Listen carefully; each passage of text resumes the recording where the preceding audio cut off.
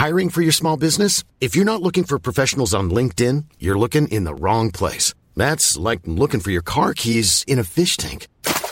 LinkedIn helps you hire professionals you can't find anywhere else, even those who aren't actively searching for a new job but might be open to the perfect role. In a given month, over 70% of LinkedIn users don't even visit other leading job sites. So start looking in the right place. With LinkedIn, you can hire professionals like a professional. Post your free job on linkedin.com/people today. Ready to pop the question? The jewelers at BlueNile.com have got sparkle down to a science with beautiful lab-grown diamonds worthy of your most brilliant moments. Their lab-grown diamonds are independently graded and guaranteed identical to natural diamonds, and they're ready to ship to your door. Go to BlueNile.com and use promo code LISTEN to get $50 off your purchase of $500 or more. That's code LISTEN at BlueNile.com for $50 off. BlueNile.com, code LISTEN.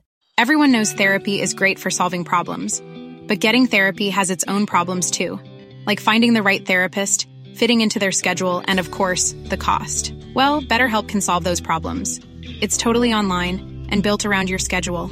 It's surprisingly affordable too. Connect with a credentialed therapist by phone, video, or online chat, all from the comfort of your home.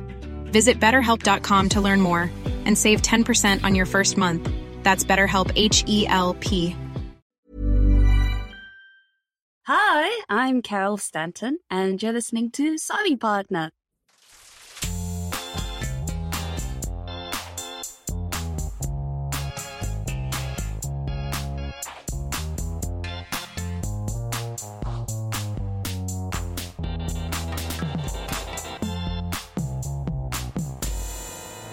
Hello, and welcome to Sorry Partner, a weekly podcast about bridge and all things interesting to bridge players, brought to you by bridge partners and friends, Catherine Harris and Jocelyn Starts. On today's program, we talk with South African champion Carol Stanton about competitiveness, stepping up your game, and bridge bingo. Plus, she shares her top tip for developing players. But first, let's kibitz. Hi, partner. How are you, Jocelyn? Hi, Catherine. I am well. How are you? I'm well, thank you. You know how last week we were talking about how you cut and paste that Word document to the table? Oh, that was so funny. And then, and the opponent said, yes, ma'am. Because I was giving very clear direction to the opposing counsel. Yeah, it's not quite the same, but I was playing online today and a couple of people were pasting in those emojis. You know, some people paste in all those cute little emoticons, and I don't know how they do it. You do it. I do the smiley face and I do a winky face. Yeah, I don't know how you do those things. I know how you do the smiley face. Right, well, but that's as sophisticated as I get. But some people have got this whole thing going on, this whole emoticon language. I don't know if they've done some special work on the side to save them all up so that they can copy and paste them in. I think they must have. Okay, people, you need to tell us, how are you cutting and pasting your emojis beyond just the smiley face? Because we want in. We want in. We want in. We want to be as sophisticated emoji pasters as the next guy. So, yeah, please tell us. Please tell us. We're waiting by the mailbag. Speaking of mailbag, Jocelyn, we have had a couple of letters. Would you like me to read them to you? Always. Okay. Our first letter is from Ken, and Ken writes, thanks so much for your entertaining and informative podcast. Oh, nice. No worries, Ken. Thanks for writing. Really appreciate it. My partner and I, while still holding fewer than 1,000 master points each, decided to enter the 3-day border match competition at the Nationals, thinking that it would be a good experience. After the first half of the first day, we checked our results and saw our names at number 142 out of 144 teams. Oh, God. I wish I could say that was not a familiar experience, but it's all too familiar. Oh, well, he says it wasn't too surprising. We thought that somehow we'd then get matched against some weaker teams so that things might get better in the evening session. We sat down at the table for the first match, and while waiting for the boards to appear, I peeked over at the opponent's convention card and saw that they play a strong club system. I began asking them about some of their opening bids so that my partner and I could discuss our defense. After several questions, I noticed the names at the top right of their cards. Jeff Mextroth and Eric Rodwell. I was going to say, again. Yes. Oh, my God. Yes. They just keep appearing and just intimidating our poor listeners. Though I do believe, Jocelyn, that they're very nice gentlemen. Oh, I'm sure they are. We've heard only nice things about them. Yeah. But they're still really intimidating. They so are. Especially if you're going into the evening session hoping that things will have sorted out and you're going to get matched to, maybe a less challenging pair. Yeah. Someone maybe more at your level. No. Yeah. No, you get Meckwell. Nothing could be farther. My mind immediately thought that this must be a joke since they couldn't have matched us lowly players with such stars. I slowly looked up and for the first time peered at our opponents, and sure enough, it was no joke. The truly interesting part was yet to come. My partner and I made a shaky 3-no trump contract and later discovered that our teammates had defeated the same contract at the other table. Yeah. Woo! What a thrill to have won a board against Meckwell. Very nice. I later showed the hand to an expert friend of mine who asked how the hand was played. She started to laugh and pointed out that Mextroth had defended in the statistically correct way. Of course. Yes, of course. But the cards didn't lie that way, whereas our teammates had defended in a less skillful manner but got lucky to defeat the contract. Oh, dear. Well, there was never any doubt that luck was creeping in there. Yeah, no. Ken says, my bubble was burst, but it was still a lot of fun and we got a story to tell.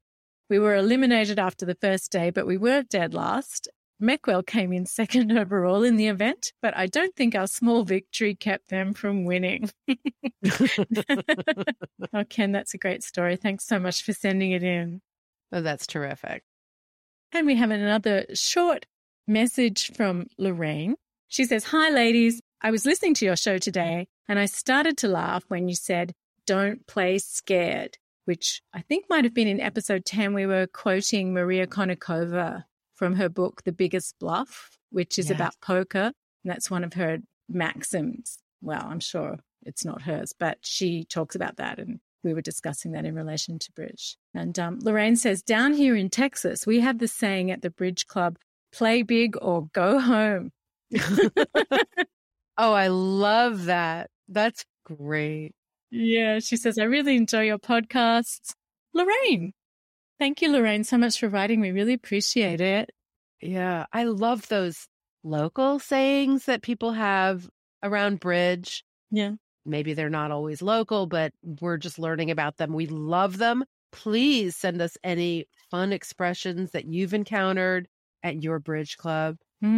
We'd always love to hear those. So please do send them in to sorrypartnerpodcast@gmail.com or via Instagram, sorrypartnerpodcast, or you can leave us a voice message.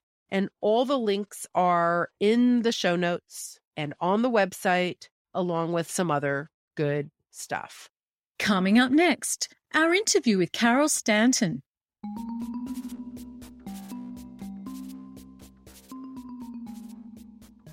So this is the part where we get real and ask for your support.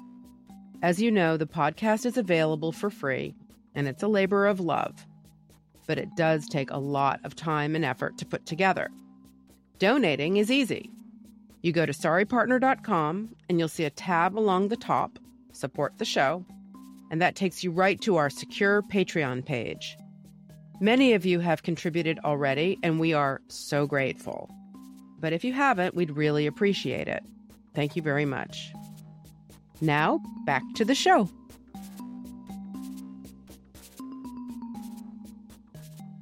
South African champion Carol Stanton learned to play bridge as a child, but she didn't start playing competitively until she went to university. She has represented South Africa at the World Championships on the women's team and at the European Transnational Championships on the women's, mixed, and open teams.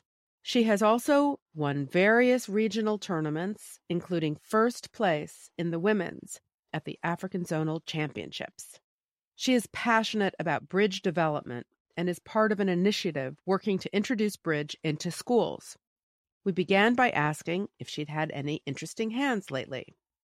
Well, I had quite a fun hand this morning. So I pick up a singleton, 5 diamonds to the queen 10, and 6 clubs to the ace queen 10-9. So I decide I'm going to pass with this hand, so I pass, and my left-hand opponent bids a heart. My partner passes, and my right-hand opponent bids a spade. So I decide I'm going to bid 2 no trumps here, which in this case would show 5 in the minors. So I bid 2 no trumps, and my left-hand opponent passes, and my partner bids 3 diamonds. My right-hand opponent now bids 4 spades. So the auction continues, I pass. My left-hand opponent passes, and my partner now bids 5 diamonds, which now gets doubled by the opponent. So we all pass, and hoping that this is going to go well, and my hand gets put down as it does on BBO because it was online. And my partner actually landed up making +1. So we got a nice 950 for our efforts. And after the hand, my partner messages me and she says, well, I have been told that if you want to get doubled, you should bid this slowly. So we had a little bit of a chuckle about the fact that normally if she bids something slowly, she gets doubled and she goes down a bit. But this time she managed to orchestrate it. So she got doubled in the contract for a nice top 100%. So we were pretty happy about it. That's great. I believe in the U.S. we call that walking the dog, and it can be a very fruitful tactic. If, of course, you don't end up getting passed out well below the game contract that you were aiming for. So that's always the risk. What's your earliest memory of bridge? Well, I've been playing since I was 11. I always used to play cards with my grandparents, and so we'd always be playing whist. And I remember my uncle coming home one night when we were visiting my grandparents in Botswana, and he was talking about bridge. And I knew enough of the terminology that I could kind of follow it. But there was a whole bunch of it that I was like, well, what is this game? What is this game? And he was really sweet. At the time, we were living in South Africa. And so the first thing he did was he gave us those auto bridge. Do you remember those old plastic auto bridge things? I mean, like it was a very long time ago. But what I remember was this big this plastic contraption. And then you would get your hand, and you would basically like say what your bid was and then slide a little thing, a compartment, to see if it was correct. And you'd get these pieces of paper that you would slide into it. And so basically you'd like reveal various things as it goes along. I don't remember how the card play worked though. It was a very long time ago. But soon after that, we moved to Botswana, and my grandfather landed up being the principal of my high school. And I was very fortunate because my best friend, her sister, was my sister's best friend.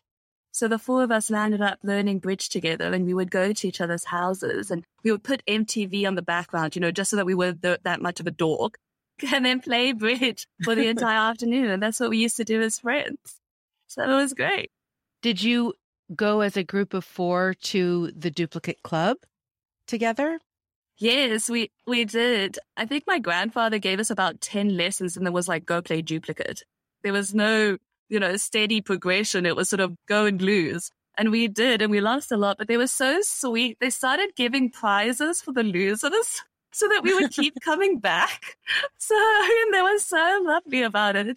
And then when we were about 16, the Botswana Bridge Federation organized for a whole bunch of girls. I mean, in Botswana, bridge was a big thing. We used to go to student tournaments where there'd be like 103 pairs. And it was really large. And so I don't remember how many, I think about 12 or 16 of us got sent to South Africa for the South African Women's Bridge Association event. And I remember on the first day, my partner and I were like 103 out of 104. But by day number 3, we managed to pull ourselves up to 76. So the amount that we learned in just 3 days of proper competitive bridge, I do believe we drove some of the ladies crazy, though, because I don't think our bidding was very good. So I'm pretty sure they had no idea what we were doing. But we learned a lot in those couple of days, and it was a really fantastic experience. And how did you go from being those young women, having just learned to play and playing competitively at a club, to becoming a national champion? Well, a lot of bridge in between. When I went to university, I moved back down to Grahamstown in South Africa. And I was very fortunate because my grandfather and my grandmother, who taught me to play bridge, moved 45 minutes away. And on Thursdays, because I only had morning lectures, I would go with the Grahamstown bridge group, and we would go 20 minutes away. And my grandparents would also go 20 minutes away, and we'd play at this club in Bathurst. So I got to see my grandparents sort of every Thursday and play against them. So and sort of I've been playing on and off wherever I've gone, and I've been very fortunate because wherever I go, somebody teaches me something new. I mean, since my grandfather, we didn't really have that many lessons, but every time I moved, I would encounter a new bridge partner, and they would teach me something new, a new system, and I would learn it, and we'd get better and better, and then I'd move again, and then I'd find another bridge partner who would teach me something new, and I'd get better and better. And eventually, when I finally finished my travels and I moved back down to South Africa, I realized, oh gosh, this is actually properly competitive. I can do really well. So I started reading a whole bunch of books. I got hold of a whole bunch of different books and just started reading. And I didn't know that there was so much material out there because everybody I've ever played with beforehand, it was more social. So once I got hold of the books, then I just started studying and learning. And I was very fortunate to meet somebody who was also very competitive. And we formed a partnership. And yeah, I mean, I essentially entered trials not to win it, but because I knew that I wanted to get better. So what better way than playing against a whole bunch of fantastic, intelligent, skilled women for an entire week? I thought all my chickens had come home to roost. This was going to be the best week. And we landed up winning it. And then South Africa was amazing because between that event and the African Zonals, they got us a whole bunch of lessons for free. And that was the first time that I'd had lessons since my grandfather. And it was fantastic. I just absorbed it all and it was great. And we went to the African Zonals and we won that and then had more lessons. And then we went to Wuhan and we lost a lot there and lost very badly. But we had a great time and that's how it happened. Who is the most fascinating person that you've ever encountered at the bridge table as a partner or opponent? Well, I haven't played that many events in which I can say I've played against this person a lot or that person a lot. When I was in Wuhan playing in the Venice Cup, I met a lot of lovely people, amazing. I landed up getting wonderful screen mates. So I remember chatting with Heather Dondy, and we were talking about where to go watch the rugby because the Rugby World Cup final was on at the same time. I remember playing the New Zealand team on the same day that New Zealand was playing against South Africa in the rugby. And I remember their coach coming by being like, this is the first, the first of the two competitions or whatever. And we lost both. So that wasn't a great success story. What's the most unexpected place that you found yourself playing bridge? Well, I moved to Japan when I was about 24 as an assistant language teacher. And when I got there, I've been playing bridge a lot and it's been a lot of part of my life. So I asked everybody, is there a bridge club here in Nagasaki? And nobody knew. None of the other assistant language teachers who were all in their 20s or so, they were just sort of like, bridge club? They looked at me a little bit strange, like, you're coming to Japan and you want to play bridge? And I asked some of the teachers I was teaching with and nobody knew. So I did what anybody does in a foreign country who wants to play bridge. You go on BBO. So I'm in a random pickup game and lo and behold, my opponent turns out to be a Japanese man from Nagasaki on his profile. So this is excellent. So I message him on BBO and I was dreading this because my Japanese at the time was pretty bad. But fortunately, his English was fantastic and he could understand what I was looking for. So he organized or told me where I could find a bridge club. So off I went in Japan and found my bridge club. And I played with them for a couple of times, and they invited me to enter a tournament in Fukuoka, which was the capital of the island. And so off we went to Fukuoka, and at this stage, I must have been about 24, so I've been playing bridge for 13 years or whatever. But because obviously at this stage I don't have any master points, I get put in the beginner section. So I'm in the beginner section, and I meet my partner for the first time there. I think she had better English than I had Japanese, but we managed to make it work. We managed to discuss system, and we landed up, we walked it. And I think we were probably in the wrong section, but we had a great time, and I got my first gold medal for bridge, which I was super chuffed with. I didn't know you could get gold medals, and packed it, traveled the world with me. It's back home here in South Africa. Got my gold medal for Japanese for playing in Japan. Planning for your next trip? Elevate your travel style with Quince. Quince has all the jet-setting essentials you'll want for your next getaway, like European linen, premium luggage options, buttery soft Italian leather bags, and so much more. And it's all priced at 50 to 80% less than similar brands. Plus, Quince only works with factories that use safe and ethical manufacturing practices. Pack your bags with high-quality essentials you'll be wearing for vacations to come with Quince. Go to quince.com/trip for free shipping and 365-day returns. Millions of people have lost weight with personalized plans from Noom. Like Evan, who can't stand salads and still lost 50 pounds. Salads generally for most people are the easy button, right? For me, that wasn't an option. I never really was a salad guy. That's just not who I am. But Noom worked for me. Get your personalized plan today at Noom.com. Real Noom user compensated to provide their story. In 4 weeks, the typical Noom user can expect to lose 1 to 2 pounds per week. Individual results may vary.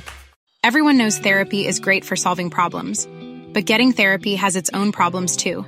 Like finding the right therapist, fitting into their schedule, and of course, the cost. Well, BetterHelp can solve those problems. It's totally online and built around your schedule. It's surprisingly affordable too. Connect with a credentialed therapist by phone, video, or online chat, all from the comfort of your home. Visit BetterHelp.com to learn more and save 10% on your first month. That's BetterHelp, H-E-L-P. Do you have a favorite tournament that you like to play? Well, the prettiest tournament I've ever played in was in Mombasa in Kenya. And that was beautiful. It was a beautiful venue. And it was right by the ocean. And I had this wonderful room that was opposite Fort Jesus. That was really lovely.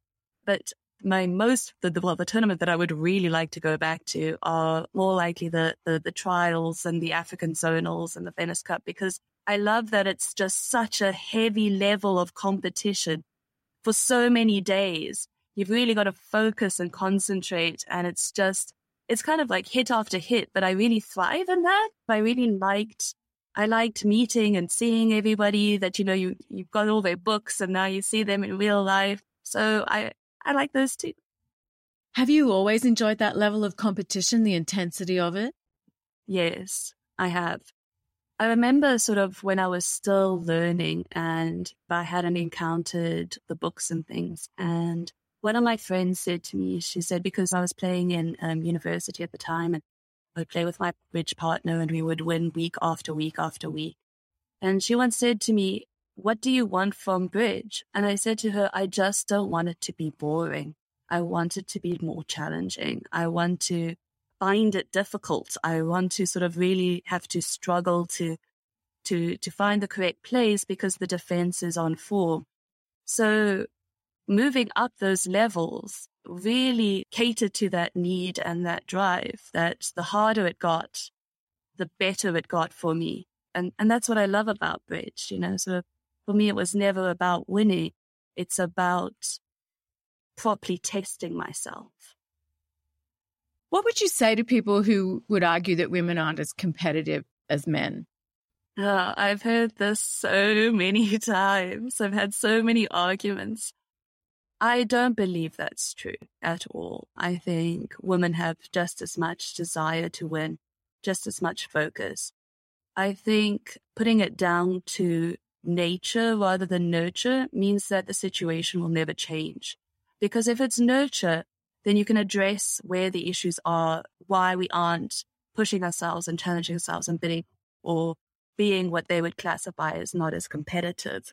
But the minute you put it down to nature, then you just resign it to an idea that there is something inherently different between the two genders. And I don't believe that's true. I've read articles that basically state that women are more afraid to fail, okay? While men are more afraid not to succeed. And it's the way that you often get brought up.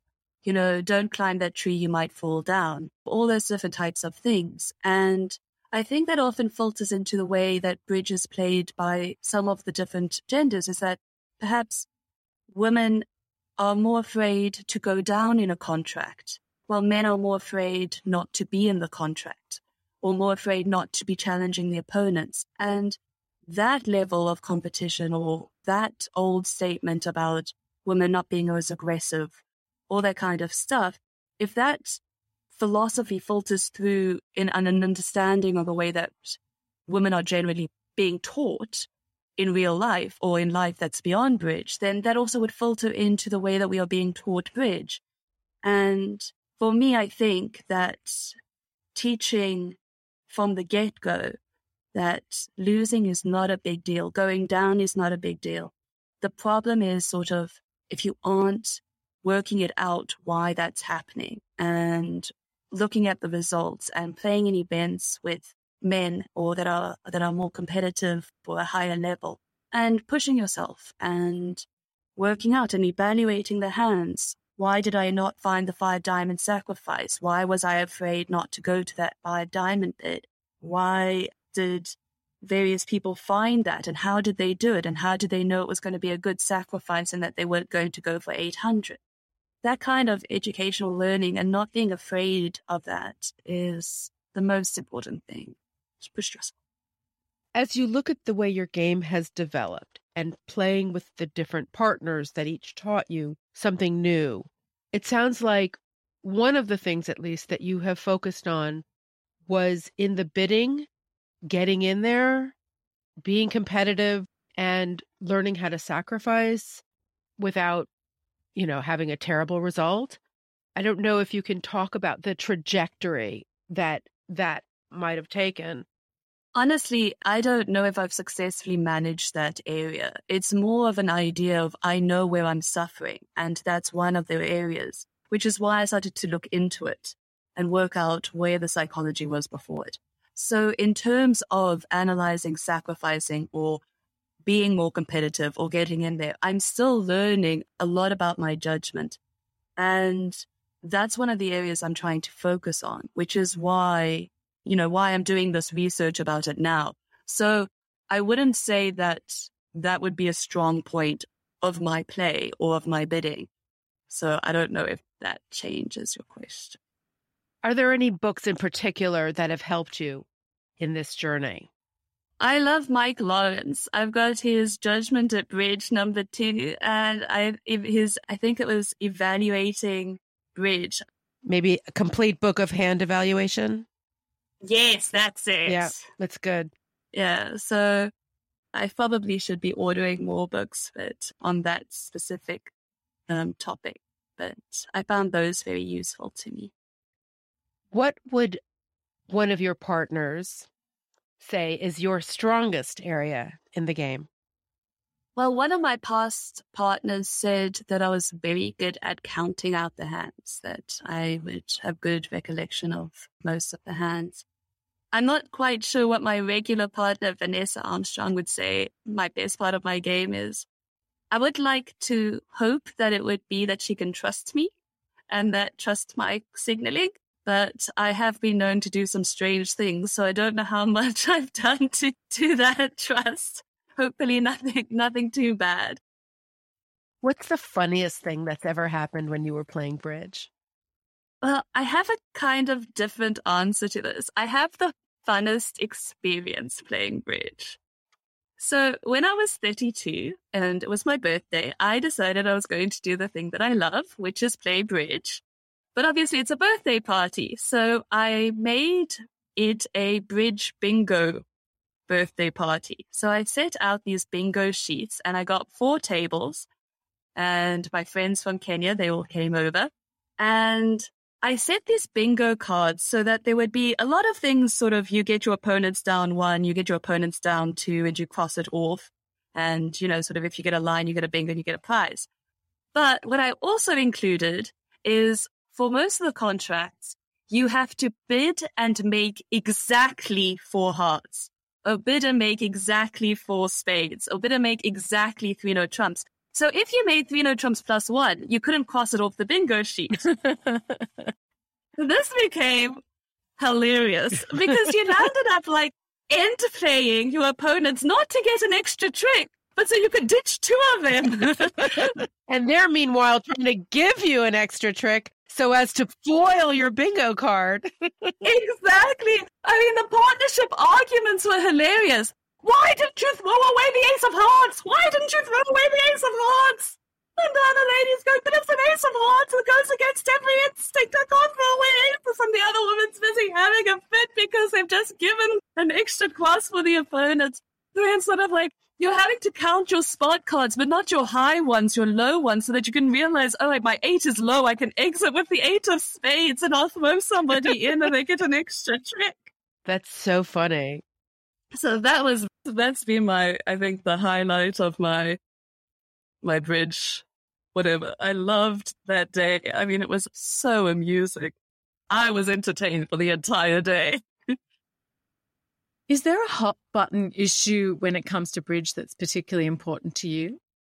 I think at the moment we're really focused on development of bridge in South Africa, particularly the Western Cape, and we're running all these online teaching sessions that are subsidized by the Western Cape and the SABF. So it's all going very well, but we're not diversifying enough. So we're starting to try and get it into schools. And for me, it's very important about the way that we teach students, because, I mean, one of my regrets is that for 20 years I was playing social bridge and I've only been playing competitively for such a short time. So I feel sort of I'm very inexperienced in that area, and I want to sort of like backtrack that so that you teach in the beginning so that we can land up with, in maybe 10 years, a really good pool of young South Africans who can play bridge and play it well and play it at a level that we can be proud of.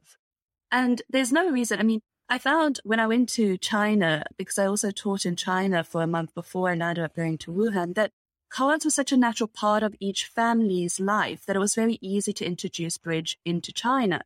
And in South Africa, a lot of families play klabias. I'm not sure if I'm pronouncing that correctly, but it's a trump-based game.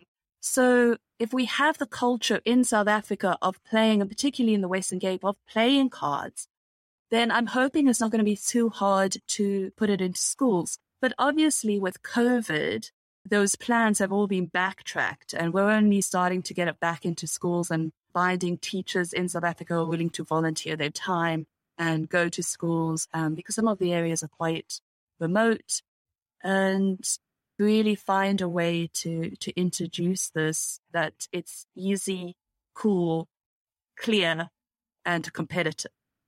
Can you tell us a little bit more about how this plan is structured? Well, we're starting to develop it now. So what we're doing is we're trying to standardize a curriculum that we're using. And a lot of it is very slow at the moment. It's sort of, if you know a teacher in a school, that you can go to that school and suggest that we teach bridge there. And then it's sort of a volunteer basis. But we've got a couple of plans to try and make it easier, maybe having one central location point and then having students bust into it so that we can teach at just one, because we're struggling to find teachers who are willing to volunteer their time to go to these schools. So we're trying to find different ways to overcome that. And one of the other suggestions is that we either make or find good YouTube videos and get a workbook or create a workbook attached to it, and then send out the YouTube videos with a workbook and with the hands, or the teacher with the teacher's material, so the teachers can actually just set up the boards for the children. As I said, this is very much sort of in the infancy stages, and we're still doing a lot to just try and work out how to get it more into schools. But they have a meeting with a school next week, and apparently the students are very keen. So I'm hoping that we can get it going properly. It sounds great. I think a lot of countries are probably interested in finding what works, and will be very interested to hear how this goes. Yeah, well, let's hope it works out, and that we do land up actually getting some students we can land up sending to a junior world championship one year. Well, keep us updated because we can post on Instagram and whatever, so let us know how it goes. Carol, is there a favorite convention or gadget that you really love to use with your partners?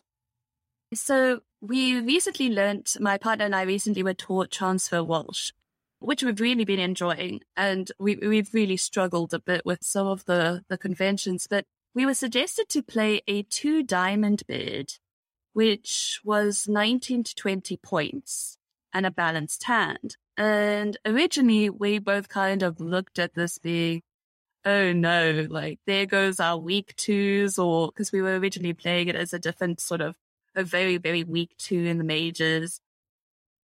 And so we were a little bit concerned about taking it on, but actually now I really love it, because if partner opens 2 diamonds and they've got a balanced hand and 19 to 20 points, we can actually bail out in 2 diamonds. We can bail out in 3 clubs. We can investigate all different types of shapes of hands through the different structures in it. So I don't know what it's called, actually. I tried to research it before the interview, but I couldn't find it. But I've really been enjoying the 90 to 20 balanced 2-diamond bid. Is there a particular convention that you just can't stand? I don't understand don't.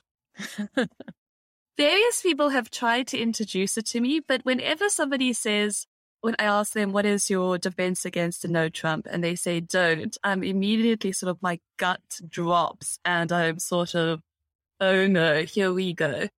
Because I don't understand how you work out which is the dominant suit. I don't know what to do after they bid 2 clubs. I get, it's sort of like this vague fog that I land up in, and I just don't know how to find my clear way out of what I should be doing.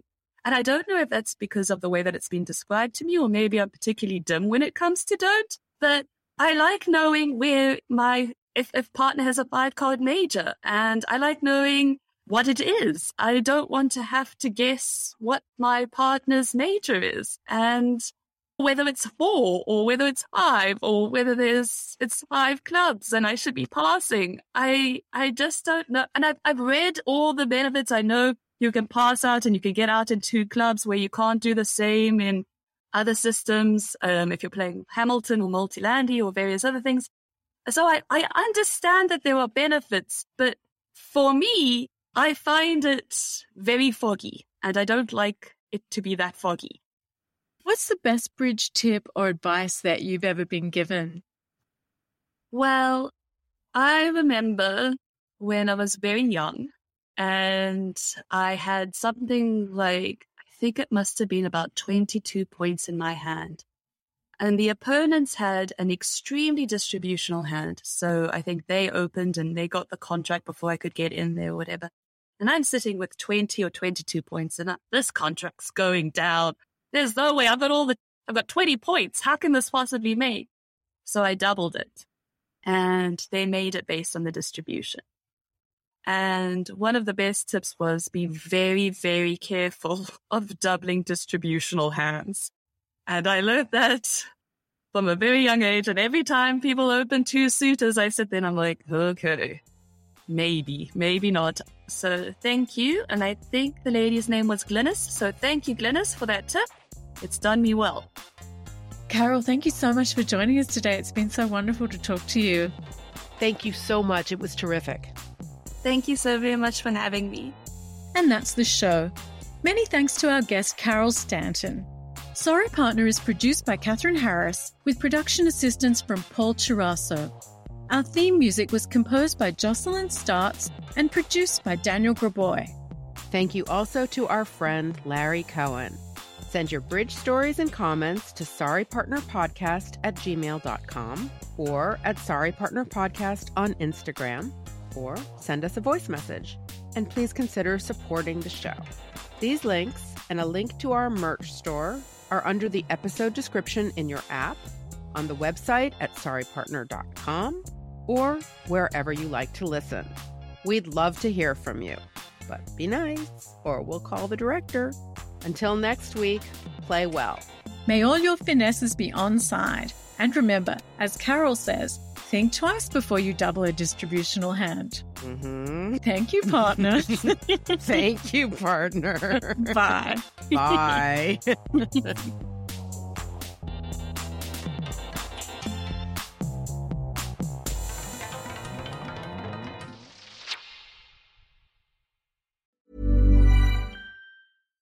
Hi, I'm Daniel, founder of Pretty Litter. Cats and cat owners deserve better than any old-fashioned litter. That's why I teamed up with scientists and veterinarians to create Pretty Litter. Its innovative crystal formula has superior odor control and weighs up to 80% less than clay litter. Pretty Litter even monitors health by changing colors to help detect early signs of potential illness. It's the world's smartest kitty litter. Go to prettylitter.com and use code ACAST for 20% off your first order and a free cat toy. Terms and conditions apply. See site for details. Imagine the softest sheets you've ever felt. Now imagine them getting even softer over time. That's what you'll feel with Boll & Branch's organic cotton sheets. In a recent customer survey, 96% replied that Boll & Branch sheets get softer with every wash. Start getting your best night's sleep in these sheets that get softer and softer for years to come. Try their sheets with a 30-night guarantee. Plus, get 15% off your first order at bollandbranch.com. Code BUTTERY. Exclusions apply. See site for details. Even when we're on a budget, we still deserve nice things. Quince is a place to scoop up stunning high-end goods for 50 to 80% less than similar brands.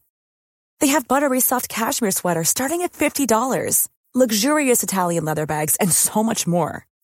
Plus, Quince only works with factories that use safe, ethical, and responsible manufacturing. Get the high-end goods you'll love without the high price tag with Quince. Go to quince.com/style for free shipping and 365-day returns.